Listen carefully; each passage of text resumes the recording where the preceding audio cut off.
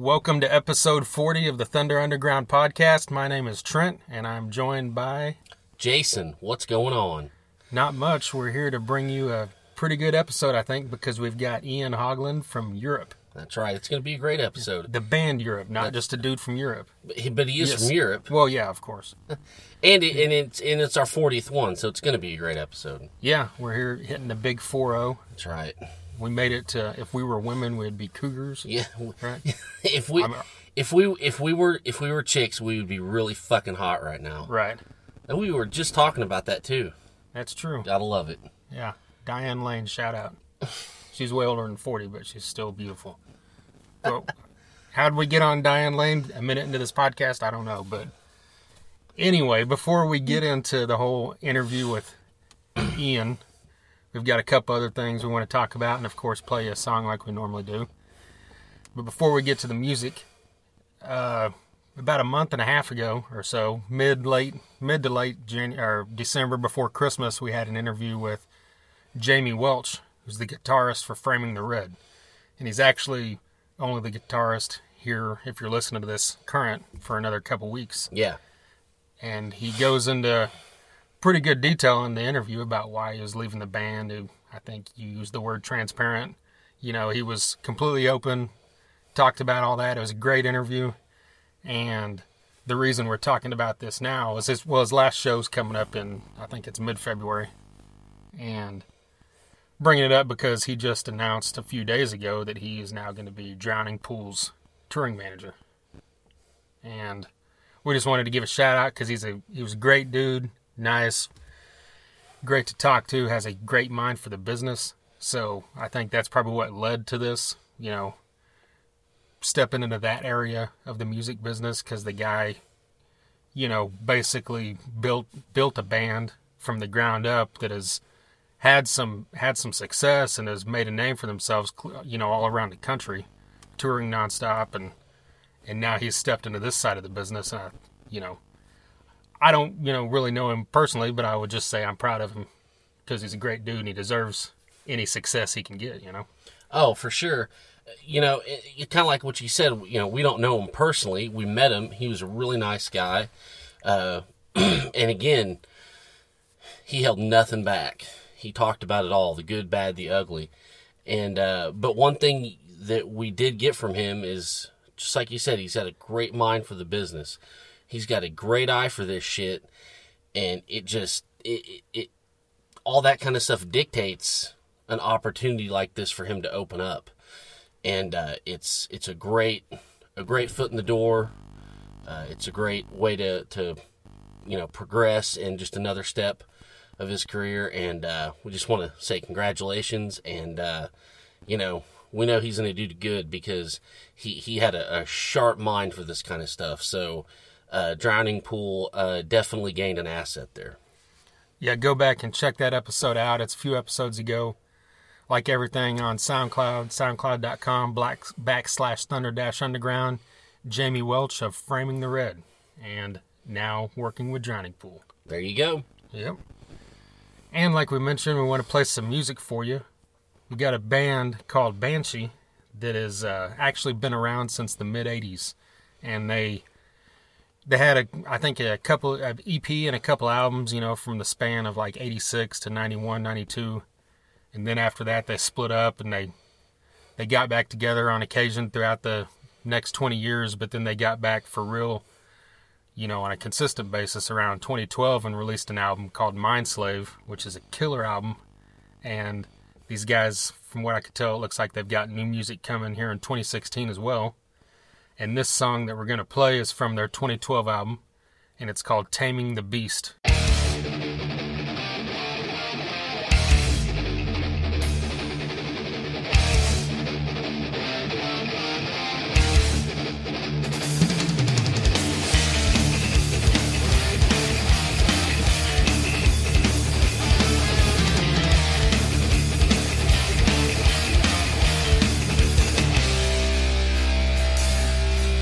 I'm a supersonic death machine.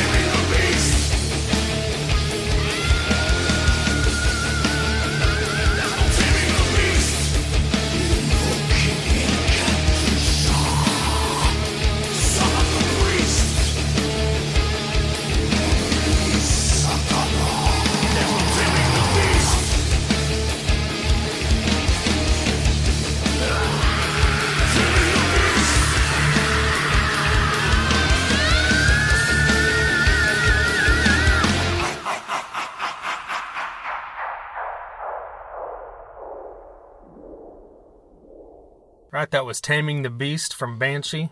Originally they formed out of Kansas City, and I know that the guitarist is from there. I'm not sure if that's where George Call is from, but the singer George Call is also in the band Aska, which we happened to catch at Rocklahoma in 2015, right? This past year. That's right. Yeah. We've seen Aska before. We've talked about it on the podcast before. Just great straight up, classic metal sounding stuff. So this is just another extension and another edition of it for sure.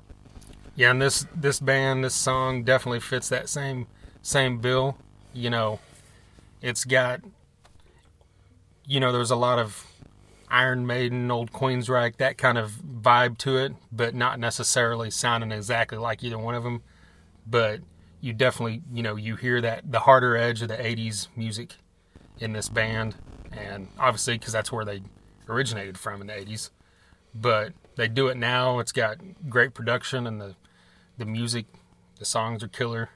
So it's just a great sound to hear bands, doing it these days and doing it well.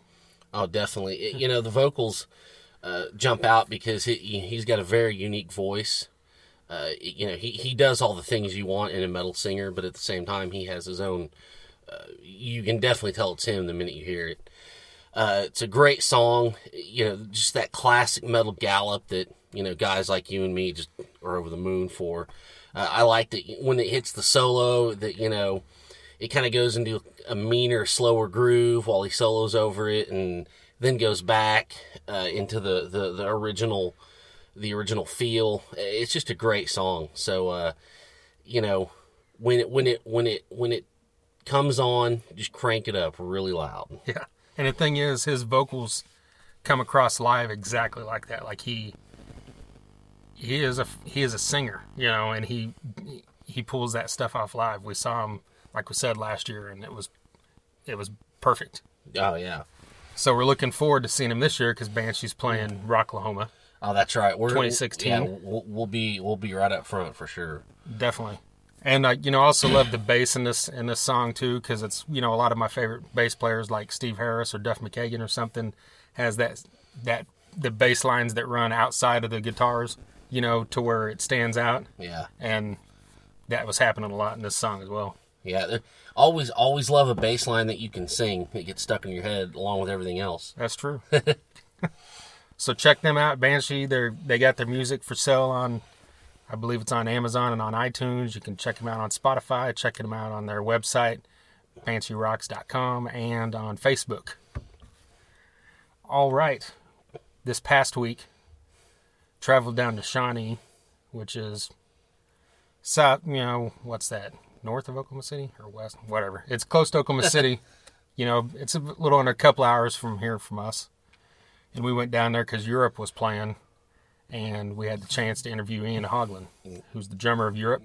He's been the drummer of Europe since like 1984. Yes. And, which is, I think I brought it up in the interview, which is pretty impressive, for any band of any genre to have a lineup for, what's that now, 32 years? Exactly. I mean, they did have a gap there where they didn't play for like 10, 15 years, 10, 12 years. But yeah, even but still, when bands like that come back, it right. seems like there's at least one guy that is not original or something. Right. And this, the whole thing is, these guys in Aerosmith, that's about it, right? Yeah. I mean... Yeah, when you come to, that kind of longevity. Exactly.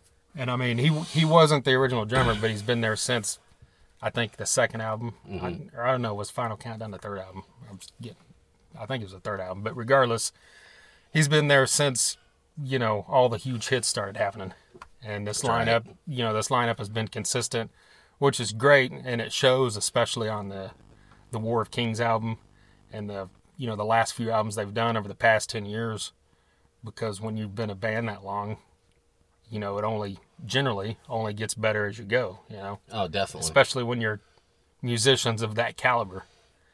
And that's the thing, Europe has always been one of those bands that, it's like Winger or Iron Maiden or Mr. Big, where like every single guy in the band is like at the top of their game, Oh, definitely. And it's just one of those bands that is just packed full of musicianship, and still to this day, it shows, like with War of Kings, like I said. Oh, yeah. I mean, every guy in that band is one of the best at their instrument.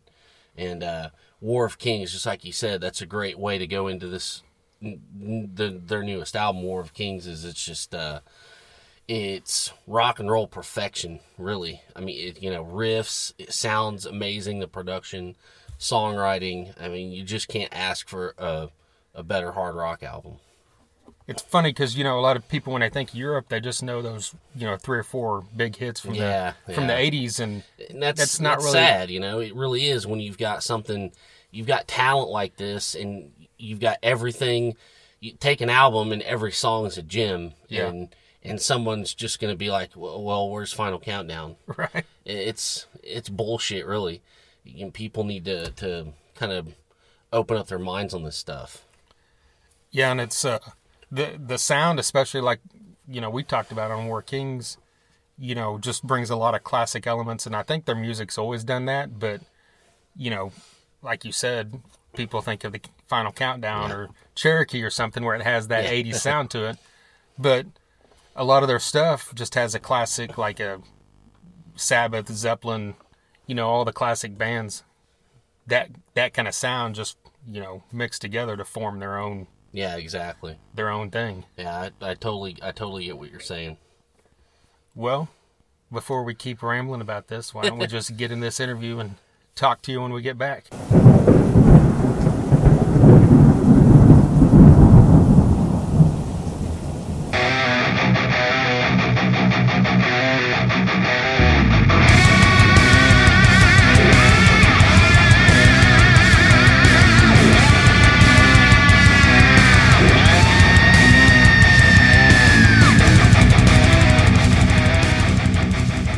War Kings has been out, almost a year now. Yeah. And it's got a lot of critical acclaim.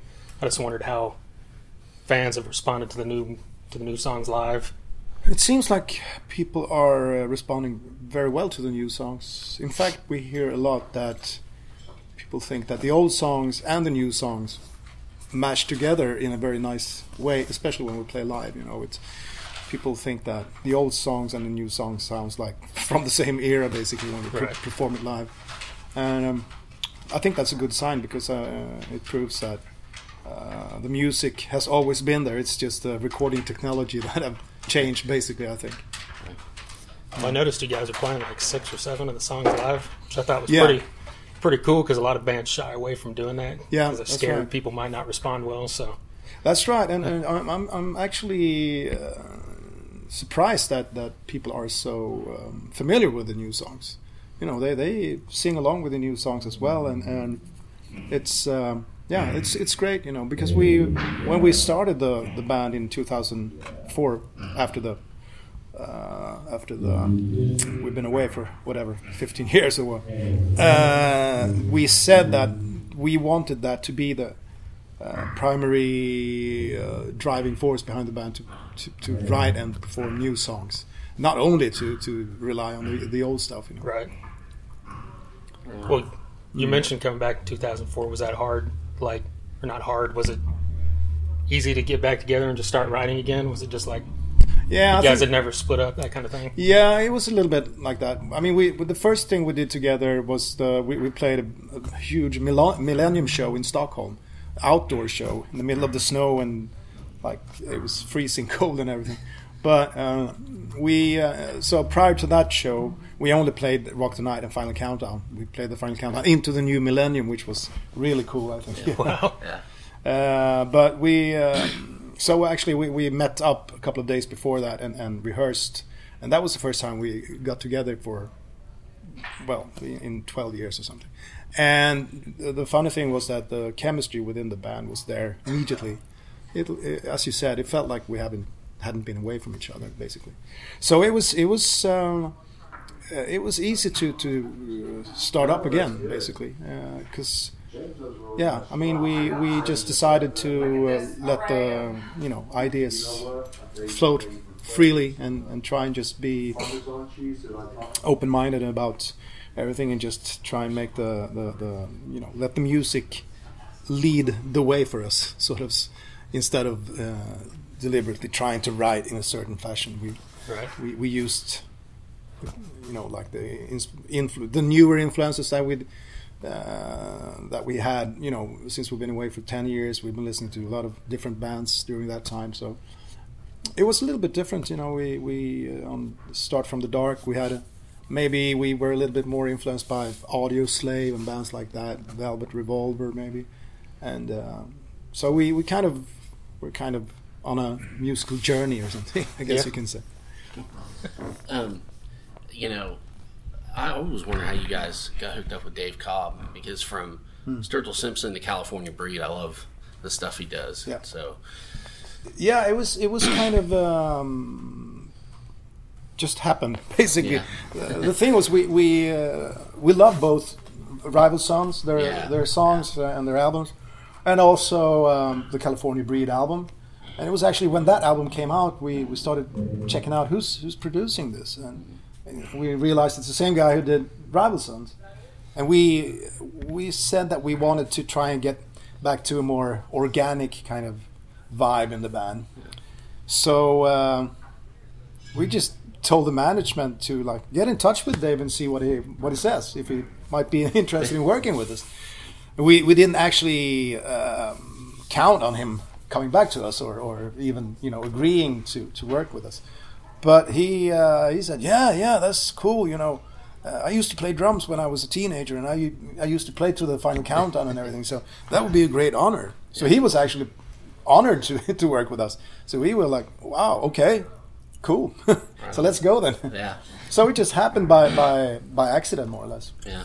It funny you said organic, because especially the drums, on second day, it's got a real in the evening kind of organic, kind of airy thing going on. Yeah. That jumped out at me real quick. Yeah. I mean, I love that. I remember the first recording session I did with Europe, or when we recorded the Final Countdown. The producer we had on that album, Kevin Elson, who's also a great producer, he asked me, "So, do you have any sound preferences for your drums? Anything that you would like them to sound like?" And I said, "Yeah, I love Cozy Powell, John Bonham, Vinny Appice on Black Sabbath Mob Rules album.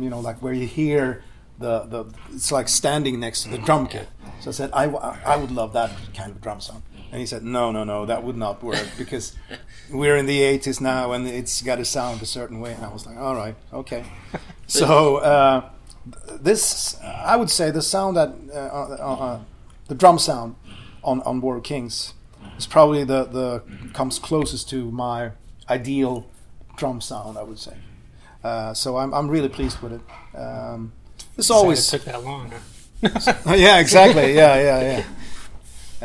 But it was a very easy thing to work with Dave, because he's becomes more of a band member in the studio. He's out there in the studio jamming with us and trying different. Maybe you should try that chord instead of this, and coming up with creative things in the studio. So. And we also, one of the songs, Angels with Broken Hearts, is what the name, I'm not even sure about the name of the song, but something like that. That song came about, it took 2 hours to write and to record, basically. We wrote it in the studio together with Dave. Oh, okay. I think John Norum had just a little guitar melody thing, and Dave went all right, that's cool. Let's build a song around that. So we all grabbed a guitar each and sat around in the studio room, and just started strumming out chords and stuff. Yeah. So it was, it was really I guess they used to write songs back in the 70s. Yeah. So it was really inspiring. And the funny thing, or the sad thing was, just as we were sitting there writing that song, I got a text message from a friend, and he wrote, did you know that Jack Bruce just passed away? So that was just around that time. So I told the guys while we were writing the song, so that kind of set the mood for the song and the lyrics and stuff like that. It's not about Jack, but it took us in that direction. So it was very organic. Yeah. As a guy that's been doing it for a long time, seasoned at this kind of stuff, or do you still leave yourself open to suggestion and stuff from a producer when you're doing this kind of stuff? Yeah, definitely. We when we write songs, it's we try and leave maybe 20-25% open when we go into the studio. We have the basic structure and what the chords or verse, bridge, chorus is going to be like, but we leave like 25% open to put the icing on the cake in the studio. So the War Kings, the title track, I remember, had a totally different vibe to it in the beginning. It was more written like more in a bluesier kind of fashion. And then when Dave heard the riff, he said, why don't you just try and change this chord into a minor chord? So it became almost like a little Black Sabbath-ish, like a little kind of diabolic kind of vibe to it. And so that kind of only, changing that chord or that note in the melody changed the whole vibe of the song and the lyrics and everything. So it's just small things like that can take the music in a totally different direction. Yeah, make a big difference. Yeah, but it was, as I said, Dave came up with a lot of great ideas, and hopefully we're going to be able to work with him again. He's been making it big in Nashville now with in the country scene. Yeah. So, but he's agreed to do the next album. So, if we can make time, get it all lined up. We'll see. Yeah. Are you already looking at the next album, or is that off in the future? No, we've already decided we're going to go into the studio in September. Oh wow! Yeah, so we're going to be doing the summer festivals and stuff up till July last, and then August we're going to be rehearsing and putting the things together, and then into the studio in September. So hopefully the next album will be out early next year. Okay. Yeah, and also at the in the very end of the year, we're going to be doing maybe like 10 or 15 final countdown shows where we play the whole album from beginning to end. Oh, okay. But that's basically going to be in Europe, unfortunately. But that was actually one of my questions, if you guys had ever considered playing an album in its entirety. We did it actually in like 2 years ago with Wings of Tomorrow. I think we did 4 or 6 shows in Sweden only, because the Wings of Tomorrow album was, I don't think it was, I think it was released in the States basically at the same time as Final Countdown. And we're going to do that Final Countdown album thing, but not more than 10 or tops 15 shows. Okay. We mentioned California Breed earlier, and we're both big fans of Glenn Hughes, and we know you played on from now on. Yeah. Do you have any good memories of that, or is that? Yeah. Well, actually, I only played on the 2 bonus tracks from now on.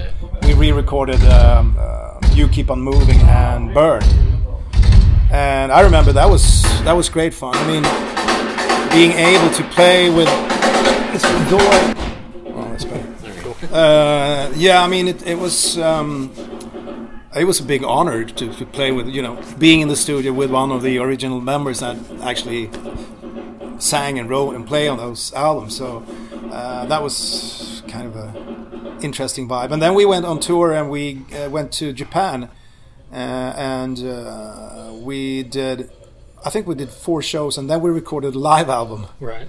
So I think it's called Burning Japan Live or something like that. The set list was basically 75% Deep Purple songs, and some Hughes, Thrall, and some Phenomena songs and stuff, and a Trapeze song as well. But it was great fun. I mean, the whole vibe, just being on stage playing these songs. I think it gave me personally as a musician a big boost. Just having the chance to play those songs live and realizing that I actually could perform them and play them. That gave me a big boost as a drummer. And also a lot of people came up and said, this is the best Purple band since Deep Purple. Wow. Because the whole band was actually from Sweden. It was me, John Levin, and Mick McHaley, and then 2 guitar players from Sweden as well. And they used to have a band before they joined Glenn Hughes. So they were kind of tied together already then. And then I stepped in, and we everything just fell into place, and it was a good band. Great shows, and then all of a sudden, I don't know, it seems like Glenn he's kind of tricky in that way, because he's like going in that direction, and then all of a sudden he's like going in this direction, or back again, like with the Black Country Communion already, 3 albums, and it's over, and all of a sudden it's California Breed, and then 1 album, and Yeah, that was done. It's I mean, he has a great voice, I have to say. He's, for his age, for being in that generation, I think he's probably the singer that has the best voice, like compared to like Ian Gillan or Rob Halford or all these guys, Klaus Meine. They don't have that edge, that razor blade edge in the voice anymore, but Glenn does. Yeah. I think so. Yeah, he does. Well, I mean, you work with him, and of course, Europe's full of amazing musicians, and you worked with Malmsteen way back. Yeah. Is there anybody that you've not worked with that's still living that you'd love to collaborate with if you had the chance? Or I don't know. It's I mean, one always have dreams, but I would love to. I mean, Rush has always been one of my favorite bands, obviously, since I grew up, and to play with Geddy Lee, that would be cool. Yeah. But I never saw myself. I mean, I love the progressive music, the Rush bands and the Yes and all those progressive, the older old school progressive bands. But I don't think I actually could play that music. I don't think I have that skill, that frame of thinking musically. But Ritchie Blackmore would be cool to play with before he takes off somewhere. right? Maybe Jimmy Page. Yeah, Jimmy Page would be cool. Yeah, definitely. He says that he's going to release a new album this year, but he's been saying that. Band together or something. I think, yeah. It's just that he's been saying that for 15 years now. You never know what's going to happen. Who's the first drummer you heard that made you say this is what I want to do? Cozy Powell, 1976, Rainbow Rising. I remember to this, totally clear today. The first time I put on the album, and Tarot Woman goes on with a Meanie Moog solo, and then straight into the riff, and Cozy Powell does that. I was totally mesmerized by the drumming, the heavy, beats, and it just, through the album it just escalated, and then you just flip the side and play side 2, and Stargazer comes on with that huge drum fill into the song, and I was like, yeah, that's what I want to do, And then just a little later that same year, I think it was in September 76, I went to see them in Stockholm. That was actually my first rock concert ever, and I saw Cozy Powell playing live with Rainbow, and when he did his drum solo and all that, I was just like, that's where I gotta be. What a first concert to go to. Yeah. And I remember it was so fucking loud. It was just like a jumbo jet just revving up or something. And they had that Rainbow, with all the early computerized lights, but it was fantastic for its time, I think. Yeah. I'm still looking at clips on YouTube from that time, and I still don't get it, how they managed to get that Rainbow doing all the weird, designs, but it was just one. That was my hallelujah moment. This is it. Yeah. But you guys had obviously huge hits in the '80s, and what do you think? Like throughout time in America, Europe doesn't get brought up when people talk about huge bands from the '80s.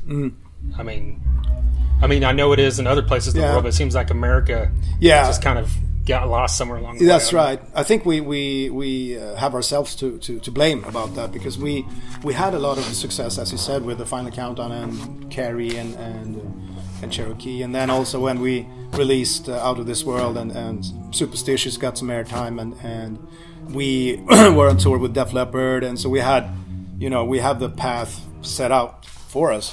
But the problem was that we were signed to do a Southeast Asian tour right after the Def Leppard tour, and like when it was like 2 or 3 shows left with Def Leppard, they asked us, "Do you want to join us in the round tour that they were going to do?" And we said, "Yeah, we would have loved to do that, but unfortunately we're signed to do this, Asian tour, whatever." So I think that we should have, screw Asia, go for the States now, because that's when the wheel was rolling. So I think that's where we kind of jumped off the train. Yeah. And if we should have stayed in the States for another year and just like with Def Leppard or whatever, I think it would have been a different story. But there, you go. You never know in advance where the journey is going to take you. Yeah. So there's no regrets. It's just like, just realizing that's what we went wrong. But then again, we finally have a good American management that helps us a lot to set up the American. These tours and stuff that we've been doing now. So it's a little bit of a revenge on the past. There's a good buzz going. So. Yeah. And with that Geico commercial thing that we did, that was just crazy. It just came from out of nowhere. They just got in touch with the management and asked them, would we be willing to participate in that? And we said, well, yeah, why not? Let's try it. We've never done anything like that before, so try it. And it just took off, and Final Countdown went up to the first spot on the iTunes downloading the chart for a while. Yeah, that was one of our questions, actually. Yeah, I wondered if it spiked in sales after that or not. But. Yeah. It became a big buzz, and it's so. I'm sure that we have. If we do it right this time, which I'm sure that we are able to do with the help of the American management that we have now, I think we have a good second chance to come back. Obviously it's not going to be as big as in the 80s, but at least to be able to come here and tour more frequently and be more here. Yeah. Well, it seems like since you've came back, you've had almost as many albums as you had before you guys left. Like 5 now. Is that right? Yeah, I think so. Even 6. We did a semi-acoustic album called Almost Unplugged as well. That was never officially released, but so I think actually we last time around we were I think we were around for 10 years, the first Mark 1 sort of, and this time we're up to 11 years, so we exceeded with 1 year, and we still don't have any plans to it right now. It still feels like we are sort of getting into it, so we don't see an end, or we're not feeling like we're burned out or anything about it. So hopefully we have another couple of years to go. Yeah. I think that about wraps it up. All right. Appreciate it. Cool. Sure. Yeah, sure. Thanks for doing this. Yeah, thank you. All right, there you go, Ian Haugland, drummer from Europe. Quite an honor to be able to sit down with this guy for a little bit and talk to him. Super nice, cordial, just an awesome experience like a lot of these have been. Oh, yeah. It was very easygoing, very telling. You know, just there's one point where and we talked about this. We kind of forgot like what questions we had coming up next because we were just like listening to his stories, Right. and we kind of got lost in that. So, you know, thanks to him, it was a complete honor, and you know, we know you guys. We hope you guys enjoyed it. And thanks to Adrenaline PR, Katie Irizarry for setting that up for us, Europe's tour manager, Stefan, and of course, above all else, Ian, for taking the time to do that. Oh, definitely. All right, if this is the first time you listen to us, hit us up at thethunderunderground.com. You can find all our podcasts on there. You can also find them on SoundCloud, /Thunder-Underground. We've got, if you're into Europe, you know, we've got stuff like, what fits that bill, Warrant. Yeah, we got Joey Allen from Warrant. Go find that one. We had Mike Ariza from the Frank Hannon Band. There you go. And, you know, like we said, you'd probably love stuff like Framing the Red and all that kind of stuff. You know, we go into heavy metal as well. Just check it out, dig through it, and see if you can find something you like. We've also got a really great hard rock band called Delacoma that we've got an episode coming up with next week. Yeah. And yeah, we saw them last night, and it was a great show, and we got to talk to those guys, so, you know, be on the lookout for that episode. Yeah, I mean, that's just to talk real quick about that show, not to get too in depth since we're going to on that episode probably. Oh, yeah. But it's just, if you get a chance to see this band, do it, because it's just high energy rock and roll. Oh, yeah. It's the best way to describe it. It's just a hard rock band that, you know, all four guys on the stage are just really into it, and it shows, it comes across. It's just a good time rock and roll vibe. Oh, for sure. Yeah, it was a great night and a great show, and you know, like Trent said, we'll go into it a little bit more, but we just kind of wanted to give you guys a teaser for now. Yeah. And we've also got an episode with a local band, The Grind, coming up, so look out for that. That's a good one. Yep. And we've got other stuff in the works, as always, and we'll be bringing that to you soon. Hit us up on Facebook, search for Thunder Underground. Find us on YouTube and Instagram at The Thunder Underground. Find us on Twitter at THNDRUNDR Ground. And once again, the website that has all this information is www.thethunderunderground.com. All right. Does that do it for this episode, you think? That wraps her on up. Want to talk about Diane Lane anymore? Or? Well, Under the Tuscan Sun, man, she was so beautiful in that. Okay, and that was like 15 years ago, and she's even hotter now. Yeah, I've never seen that movie. You need and to the see fact that no, I don't. The fact that you have. I will watch anything that woman's in. It doesn't matter. Oh my God. Well, again, here we are. I'm having to wrap this up. You know, it's a good goddamn thing I'm here. Yes. I can tell when this shit's going south. So yeah, usually things go good, and at the end of our episodes, they go off the rails, and Jason reins it back in. That's right. So hey, he says, "See ya, everybody. Go. Now that you're done with this episode, whatever your favorite band is, go crank them loud, and tell your friends about us. Like and share, and thank you for listening."